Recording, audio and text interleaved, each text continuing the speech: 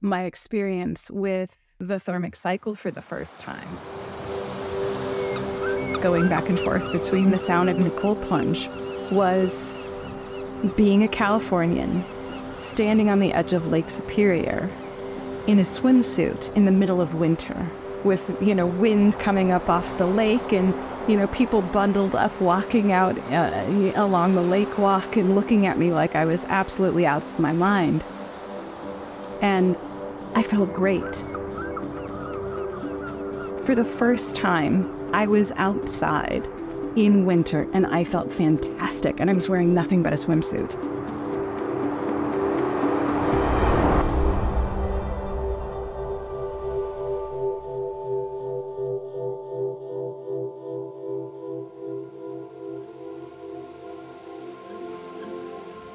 Welcome to the Open Air.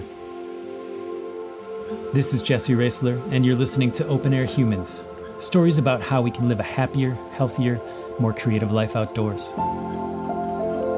This episode is brought to you by the Open Air Outpost, a new nature escape with luxury tiny cabin and glamping options just 2 hours northeast of the Twin Cities. It's a place where we made it easy to put into practice all the wisdom we've learned from the guests on this very show. You can even book unique experiences with some of them as part of your stay. And in the coming winter months, you can experience our new Goodland wood-burning hot tub and a spacious wood-burning sauna. Use the code PODCAST to get 10% off your stay. You can learn more at openairoutpost.com. Today on the show, we're coming to you from the inside of the Outpost sauna, a cedar-lined room with a wood-fired oven that's covered in hundreds of stones that will heat up just as the room does and are there to create steam when water is poured over them. This is elemental alchemy, and it happens to be rapidly growing in popularity. But just what does this ritual mean to the good people of the northern climates that have been practicing it for centuries, especially as the days grow colder and darker as they are now? And what more can it do for both your body and your mind when you combine it with an even more ancient practice of cold therapy, cold immersion? Here today to dig into that ritual and the physiology behind it are Leigha Horton and Travis Norman. Together, they lead guests on forest bathing experiences and thermic cycle experiences, combining the sauna with the cold plunge in northern Minnesota at their nature retreat, Sauna Spiritus. They've joined me here at the Open Air Outpost just as our sauna is coming up to temperature. Not just to talk about sauna and cold plunge, but to experience it together as the stories unfold.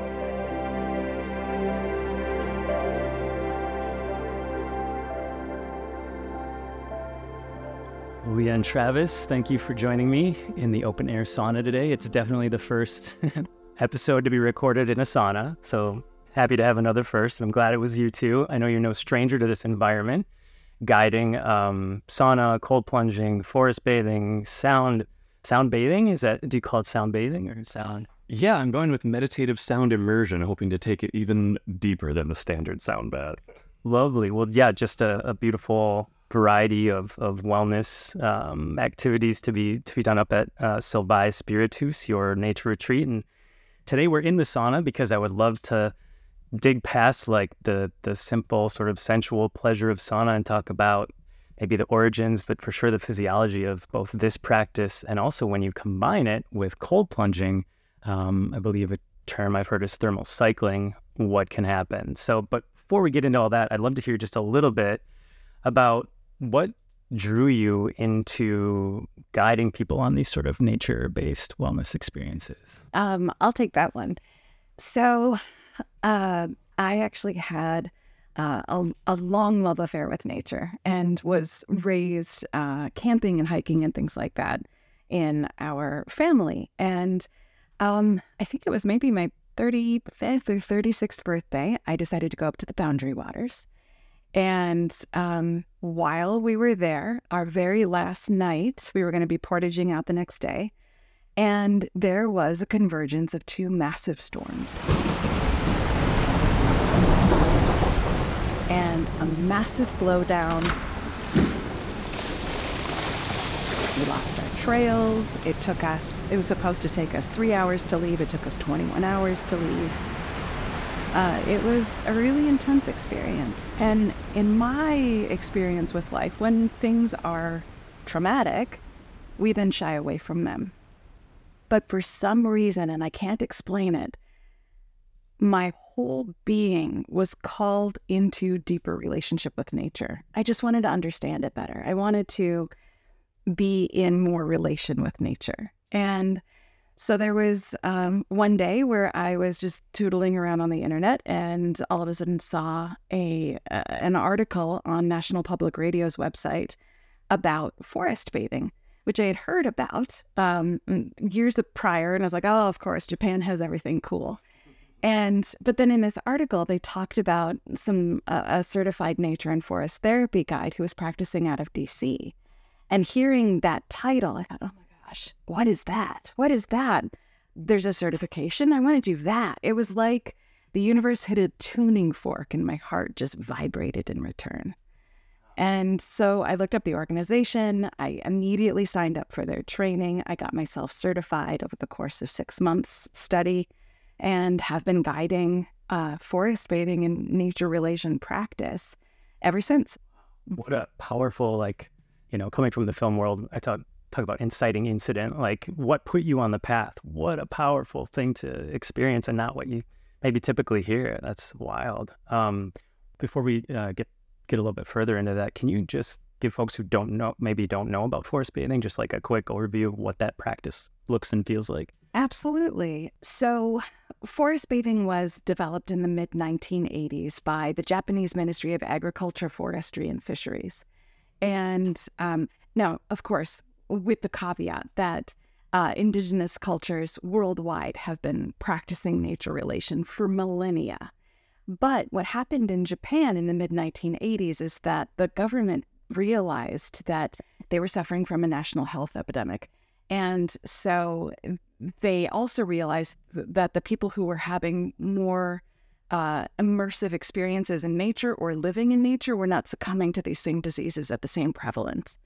And so they decided to go and study it and discovered all sorts of wonderful health benefits of mindful and bodyful time spent in nature. And we can get into the physiology of that later. But the point being is that this practice became solidified in Japan in the mid-1980s. And basically, it is a way of physically slowing down our bodies. And in turn, that activates our vagus nerve, which is responsible for our autonomic nervous system, so our rest and digest versus fight or flight. It brings us into our parasympathetic nervous system, which is that rest and digest, and reset, recharge. And so with forest bathing, we'll take people out into nature. We will provide a series of what are referred to as invitations, which are just sort of frames in which you can consider engaging with nature. And then we come back and we do a little bit of light touch sharing with the group. And then we conclude with tea that's usually harvested from the land, from the walk that we were on. And it's really incredible to hear the people's responses to this practice. Oftentimes people consider the woods as a place that you go from one place to another place. I think of it in terms of hiking, right? It's like conquest. And instead, forest bathing brings us into community. Powerful distinction. I love the mindfulness aspect of that. And I also love the mindfulness aspect of what happens when we sit in this cedar-lined room together. And it also slows you down and I think takes your mind to places or calms it in a way that maybe is a parallel. I'd love to hear your thoughts on that and how you went from, I know you were guiding people forest bathing and you were as well too, right, Travis? Yeah, almost immediately after Leigha began her journey, I was heavily intrigued by learning about the physiological and the psychological effects of that type of a practice on us as humans. And while that drew me in, it's much simpler. What keeps me in it is that I've just seen it work. I've just seen it repeatedly do what it purports to do, both on the physiological aspects, but also on the sense of community and connection with oneself and with other humans and with the land itself. Is that a reason why you came to sauna? Or how did you find that? Yeah, well, the reason we found sauna is that I was raised in San Diego, California, which is a very temperate atmosphere. And, but I was born in Minnesota, so I had deep roots in this place. And coming here and living here, I realized that my body was not acclimated to these extreme temperatures. And I suffered for many, many years with winter in Minnesota. It just was, again, it was that conquest thing. It was a thing to get through so that then I could enjoy the rest of the seasons. And I finally ended up, my gateway to sauna was this little storefront in St. Paul called Awaken for Wellness. And they have infrared saunas in each one of these private rooms. And I thought, well, let me give that a try and see what that's like. Because I thought I hated sauna. My experience with it was in gyms, and it was dirty and it stunk and like it was hot. I was like, why do people do this? This is awful. I could maybe make it 15 minutes if I'm lucky. And infrared sauna really changed that relationship for me because I could breathe the air in the room. And I thought, well, wait, this maybe is not as bad as I thought. And then we decided, Travis and I together, we were up in Duluth and we saw Cedar and Stone's flagship sauna on Lake Superior. And we were like, well, let's give that a try. We signed up and they guided us through the thermic cycle, which was something we had never experienced before. The hot, cold, rest, rehydrate, repeat. And so in the course of an hour and a half, you might do that cycle 5 times. And that ability to regulate yourself just is magical, and also expand your personal comfort and your personal resilience and your relationship with extreme temperatures in general. And so experiencing that was just mind-blowing. It was like axis shifting, world expanding. It was so beautiful. And so we realized that that was going to be the perfect complement to forest bathing, because you are brought into a relationship with, like you said, the cedar wood, the smell of the steam rising off the rocks, the crackle of the fire. This is a fully embodied experience, and this is not a place that you really can think very well, because again, your body's being forced into your sympathetic nervous system. So you start to lose the executive functioning, the things that make us sort of uniquely human. You tend to lose in the sauna because your body is just focused on being a body. And what a magical gift that is. Like that's what meditation is trying to get us to. Presence. This is like forced presence.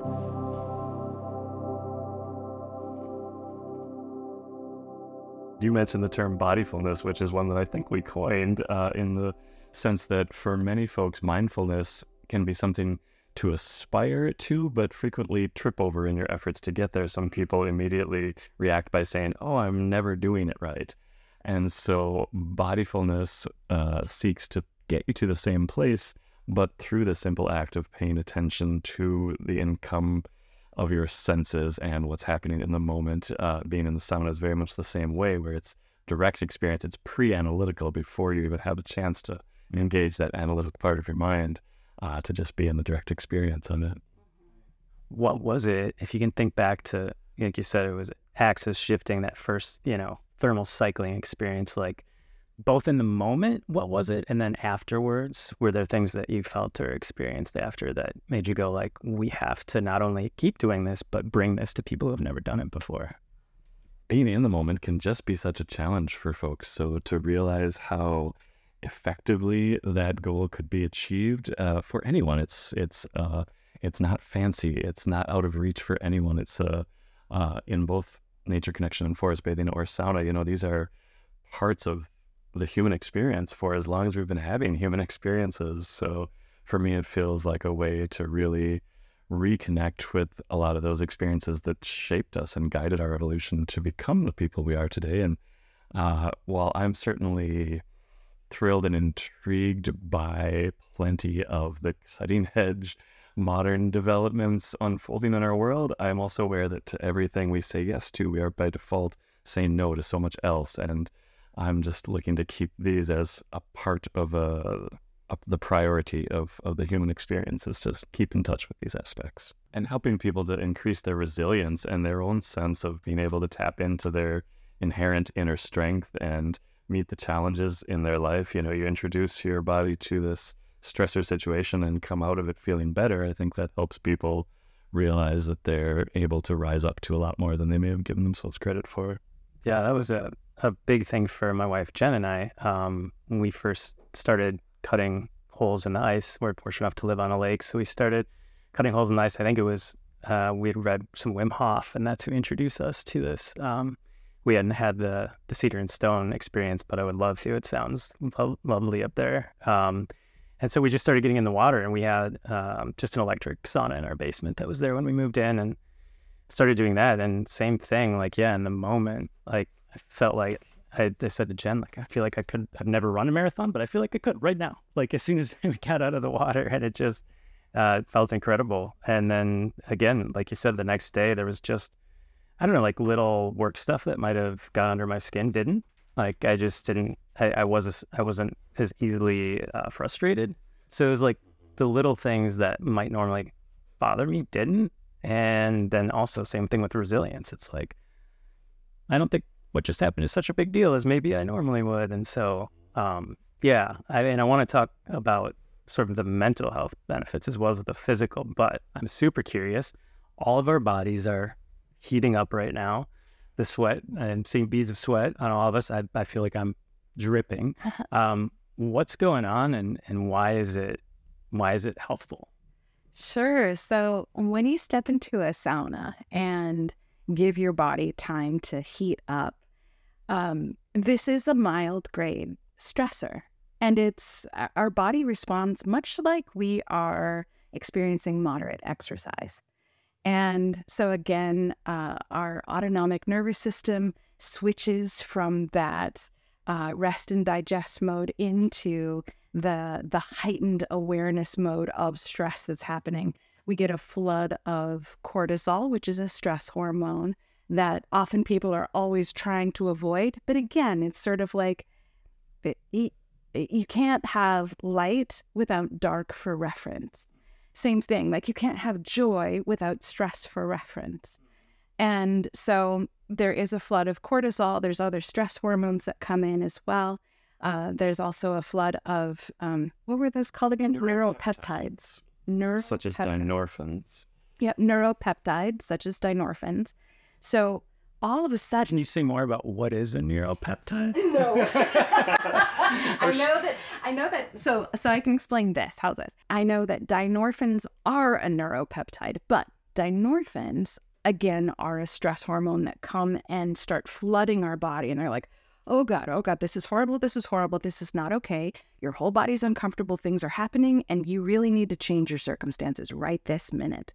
But meanwhile, your endorphins are like, whoa, hey, buddies, come on, it's okay. Let's try to even everything out so this can be okay, so we don't freak out. Find that balance. We want that equilibrium.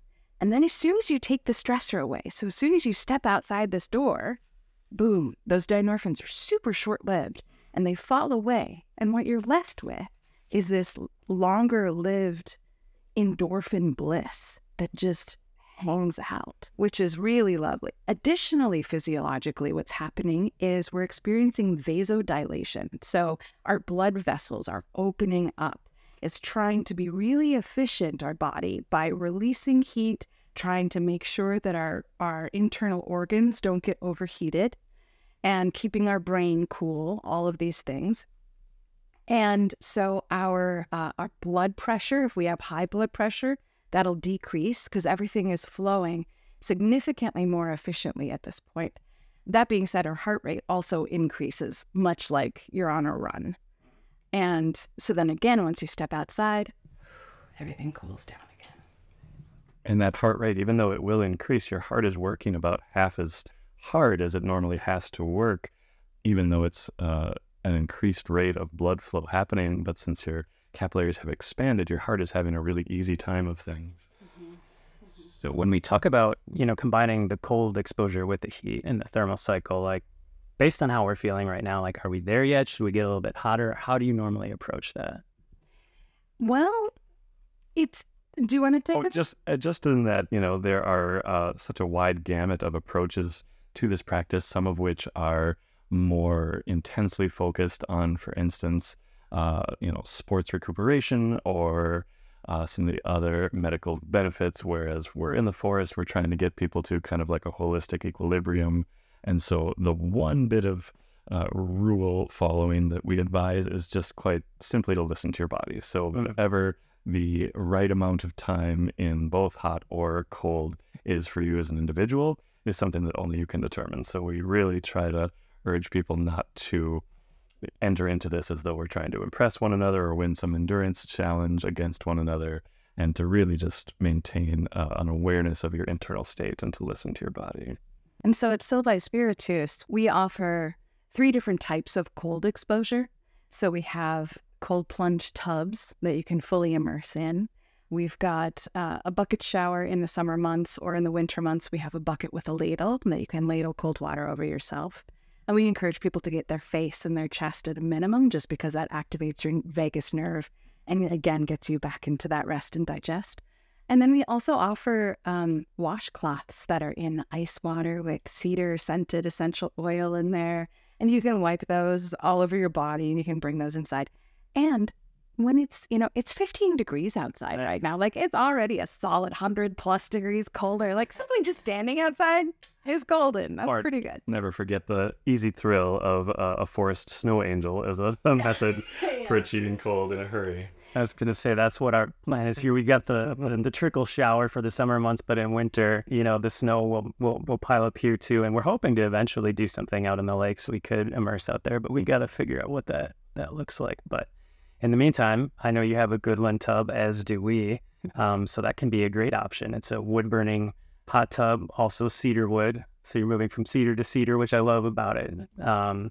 Keeps it a very sensual experience, and also the wood burning. So you're getting your heat there. But if you don't heat it up, you've got a great cold plunge tub. So one thing we haven't done here, I've become like Pavlovian to the sizzle of the water on the rocks. Like I hear that. And I'm like, oh yeah. So if one of you would want to do the honors, maybe we can heat up a little bit more and then head to the plunge tubs. Sounding good. Perfect. And I don't know if you have anything to add about like what does the steam add? And I know there are. We've talked about like there's electric, there's wood saunas. What does the water hitting those rocks do and also mean? I know culturally that's a tradition too. Culturally, it's been fascinating. We have added into the direct translation of our business name, Sylvae Spiritus, is Latin for the breathing of the forest, which operates on a couple of different levels. One, the reciprocal nature of trees breathing out what we are breathing in, and vice versa. Second, in a more literal sense, where you're being exposed to what are called phytoncides, these chemicals that they're emitting that are so beneficial to our own immune system. So you're in a literal immersive aromatherapy session for yourself. And now with the sauna, the Finnish folks particularly consider the act of lolu to be the heart and soul, the essence, the spirit of the experience, if you will.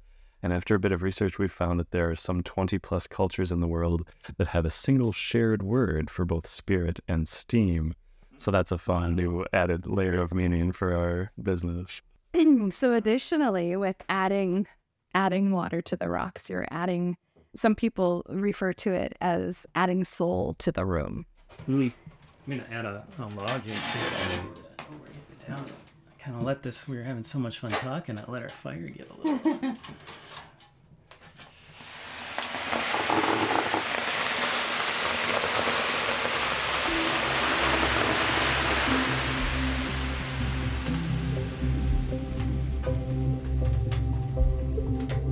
Superb.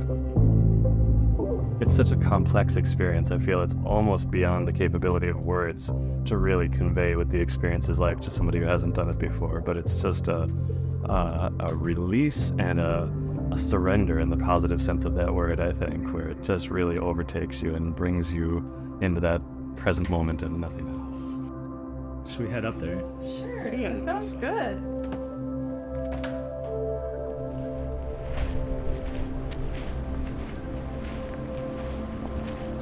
So we've exited the warmth of the sauna. The air temp is, I think, about 17, 18 degrees, something like that.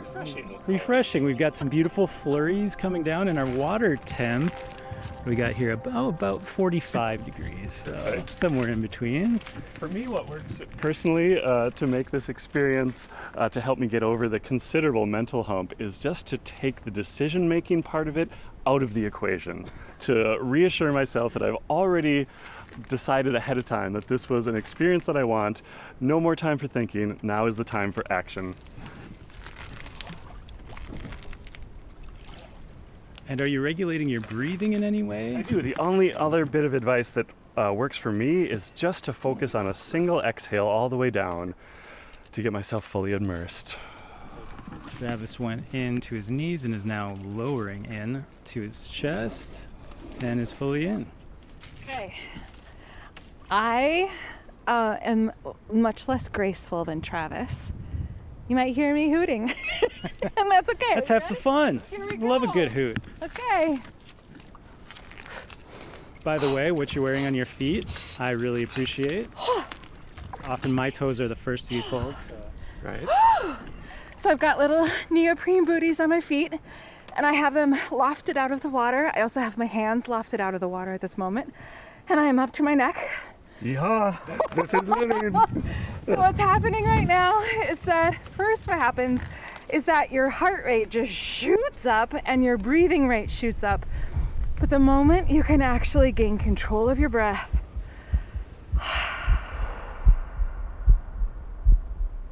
your heart rate will start to decrease significantly. And so coming out of the sauna, oftentimes my heart rate will get up to like 140 beats per minute. And right now it's probably closer to about 70 or 65.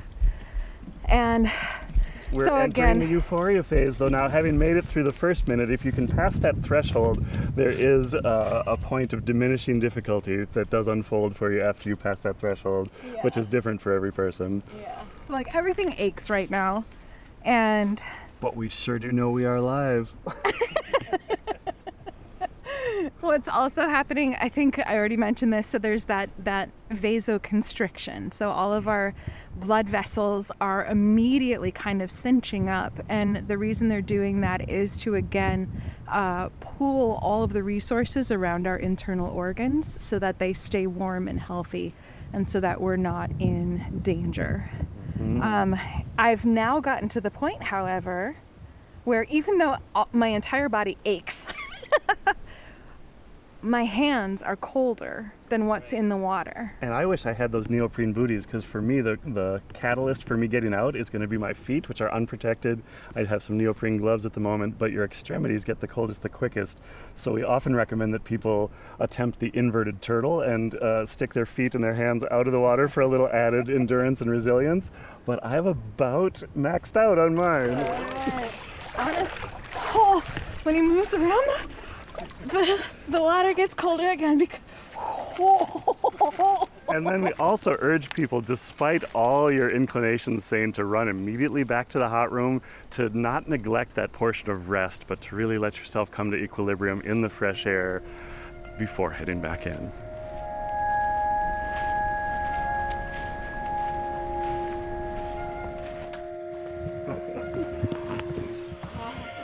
So stepping back into the sauna after the cold plunge, you mentioned a tingling. Tell me about the tingling. What does that feel like, and what does that mean?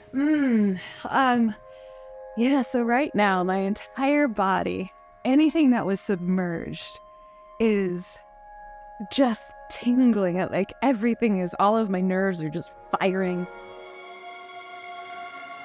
And I am experiencing that bliss. I'm experiencing, again, the joyousness that happens. The other piece that I'm experiencing is any place that was submerged feels like I don't have a barrier anymore between my existence and the rest of the world. It's like I don't have skin anymore. Right, yep. Yeah. For me, there's a clarity, too, both of thought and just of being, and a sense of aliveness that feels sharp and clear and not muddied or muddled in any sense. Oh, I love that about it, too. Well put. Well, we talked a lot about the physical of what's happening. Is there anything more in terms of like, now that we're back in heat from cold, is it sort of the same thing happening again? Or is there something more that happens from multiple exposures to cold and to heat? I think upon returning to the hot room after cold, most people are potentially jaw-droppingly amazed at how vastly improved their own endurance and relationship with the hot is. After experiencing extreme cold, you come back into a 180-degree room like it's no big deal. And truthfully, it's not for you. You've acclimated in a really wonderful way. Yeah, I'm sure there are some physiological pieces that I'm just not aware of as far as the going back and forth between the two. But I will have to say is that by the end, right before we left this hot room and we're heading out to cold, it had gotten to the point where it felt oppressive and I was getting uncomfortable. I was getting fidgety. My body was feeling a little agitated. And now I feel enlivened. I feel sprightly. I feel, no discomfort or any kind of joint concern. I just feel really refreshed, like I was given a glass of ice water on a blistering hot day, and it just felt like heaven. Indeed. I think it's really that bouncing back between extremes that produces the increased elasticity of our cardiovascular system and our respiratory system, and bouncing back between those extremes strengthens the whole system all the way through. And so that contrast is really where the magic happens. One of the other physiological things that I had read about, I think it was from someone who was it was a journalist that was almost trying to debunk Wim Hof, right? Like, is he inflating these claims of what's happening or not? And I think part of that science was what you mentioned in terms of the veins. Our body is sending blood to protect organs, and it's sending blood to areas that maybe blood doesn't always reach, or the fact that your skin is red is like proof of something that's happening, that there's oxygen flowing into places that maybe there wasn't, right? What does that do for us? It really helps the skin. That's kind of what gets prioritized for the heart's work, is it starts sending increased amounts of blood to your skin. And so a lot of people report a real smoothness and a vitality to their skin afterwards. There's also a book called Breath by James Nestor, and he talks about how our bodies sometimes have an experience where the more we breathe, we're actually experiencing less efficient forms of getting oxygen to our cells. And so there's a certain element of exhalation and oxygen deprivation that assists in oxygen getting to the places it needs to be in our bodies. Sure. And so for me, I know that when things are uncomfortable, I tend to breathe poorly and or hold my breath, or, forget to inhale, and every now and then all of a sudden it's this, oh yeah, have to breathe. And so I think that there's a lot happening too with the playfulness of our breath. And I say playfulness like we have control over it, and to some extent we do. But when we are experiencing these extreme shifts, there are things that happen with our breathing apparatus that are entirely out of our control, and it's our body taking over that autonomic nervous system. Indeed. And yet on the other side of that coin, our breath is the only avenue, the direct avenue with which we have to interact with our autonomic nervous system. Everything else is beyond our control entirely, but our breath and our awareness of our breath is at least something that we can attempt to modulate on our own and interact with those systems in a direct way. Well, I feel like this is a beautiful practice for anyone, but especially for those of us that live in the northern climate, where these next months coming up are going to be a bit colder, a bit darker, and it just changes. It's changed completely how I view this season. And for people that feel the effects of a seasonal disorder of any kind, I think it can be an amazing boon there. Is there anything you have to add in terms of what this practice has brought to how you view this season? And then maybe as a closing, if there's any other advice you have for folks that want to stay closer to nature during the season where it can be uncomfortable unless you're properly outfitted to be outside, how do you stay close to nature in these winter months? There certainly has been a shift in our relationship to the season. It feels so empowering to stand out on our sauna deck in the forest in a bathrobe and feel not only comfortable but triumphant. I think that goes a long way towards helping to embrace the season and bring that enhanced sense of strength and resilience through you, with you throughout your day. Mm-hmm. I've also found that thermic cycling, or at the very, very least, just finishing a shower with 30 seconds of cold water, is one of those things that, to me, before practicing thermic cycling, sounded like absolute hell. But now, having the experience of hot and cold, I do finish my showers cold. And that helps me feel warm throughout the day in Minnesota winters. And I am someone who's absolutely susceptible to seasonal affective disorder. It's very real. It's very measurable. And it does psychologically affect people, that lack of light, that lack of exposure to vitamin D, because our skin is the largest organ for getting vitamin D exposure. And so a lot of us are deficient. But I've noticed that it used to be, my experience was, heat up your car and then run to your car, and then from your car you got to bundle up to get somewhere else inside, and it was always this like run to get to the next place that's going to keep you warm. Whereas now with this practice, I'm so much more comfortable outside in the winter. I actually seek outdoor experiences in the winter. I will forest bathe on my own in the winter. We will go snowshoeing in the winter. Like, we seek out ways to be engaged in nature and enjoy the cold now. I've been the same, and I found there's a profound quiet in the winter that you can only experience in the season, and it's only if you prepare yourself to be outside in those extreme temperatures that you get to experience that.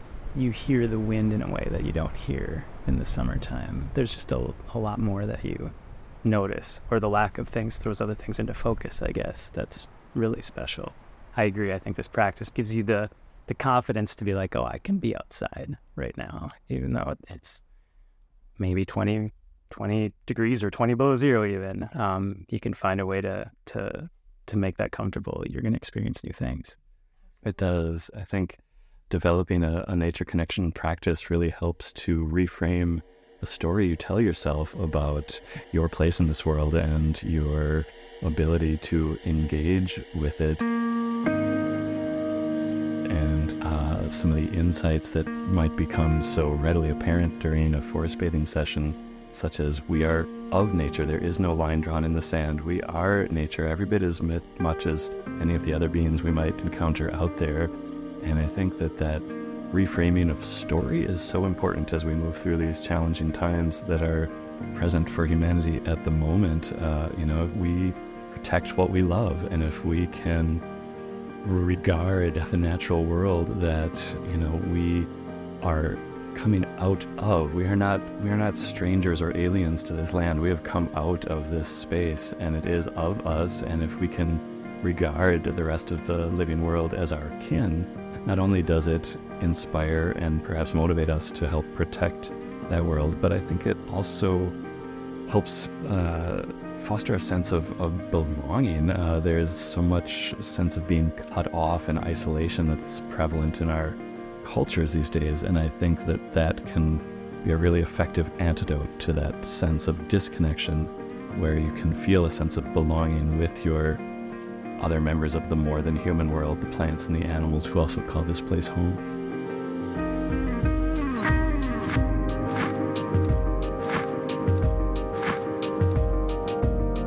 To experience sauna or thermic cycling for yourself, we welcome you here at the Open Air Outpost.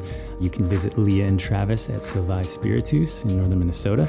Or if you're in the Duluth area, you can visit Cedar and Stone and their new floating sauna, which looks to be a very unique experience. If you're in Minneapolis, the Four Seasons now has a seasonal sauna experience thanks to a partnership with Cedar and Stone. And sauna has become more popular in recent years. There are dozens of other both hourly rental saunas along the North Shore, even mobile saunas delivered to your doorstep with companies like Little Ember Co. serving the Twin Cities area.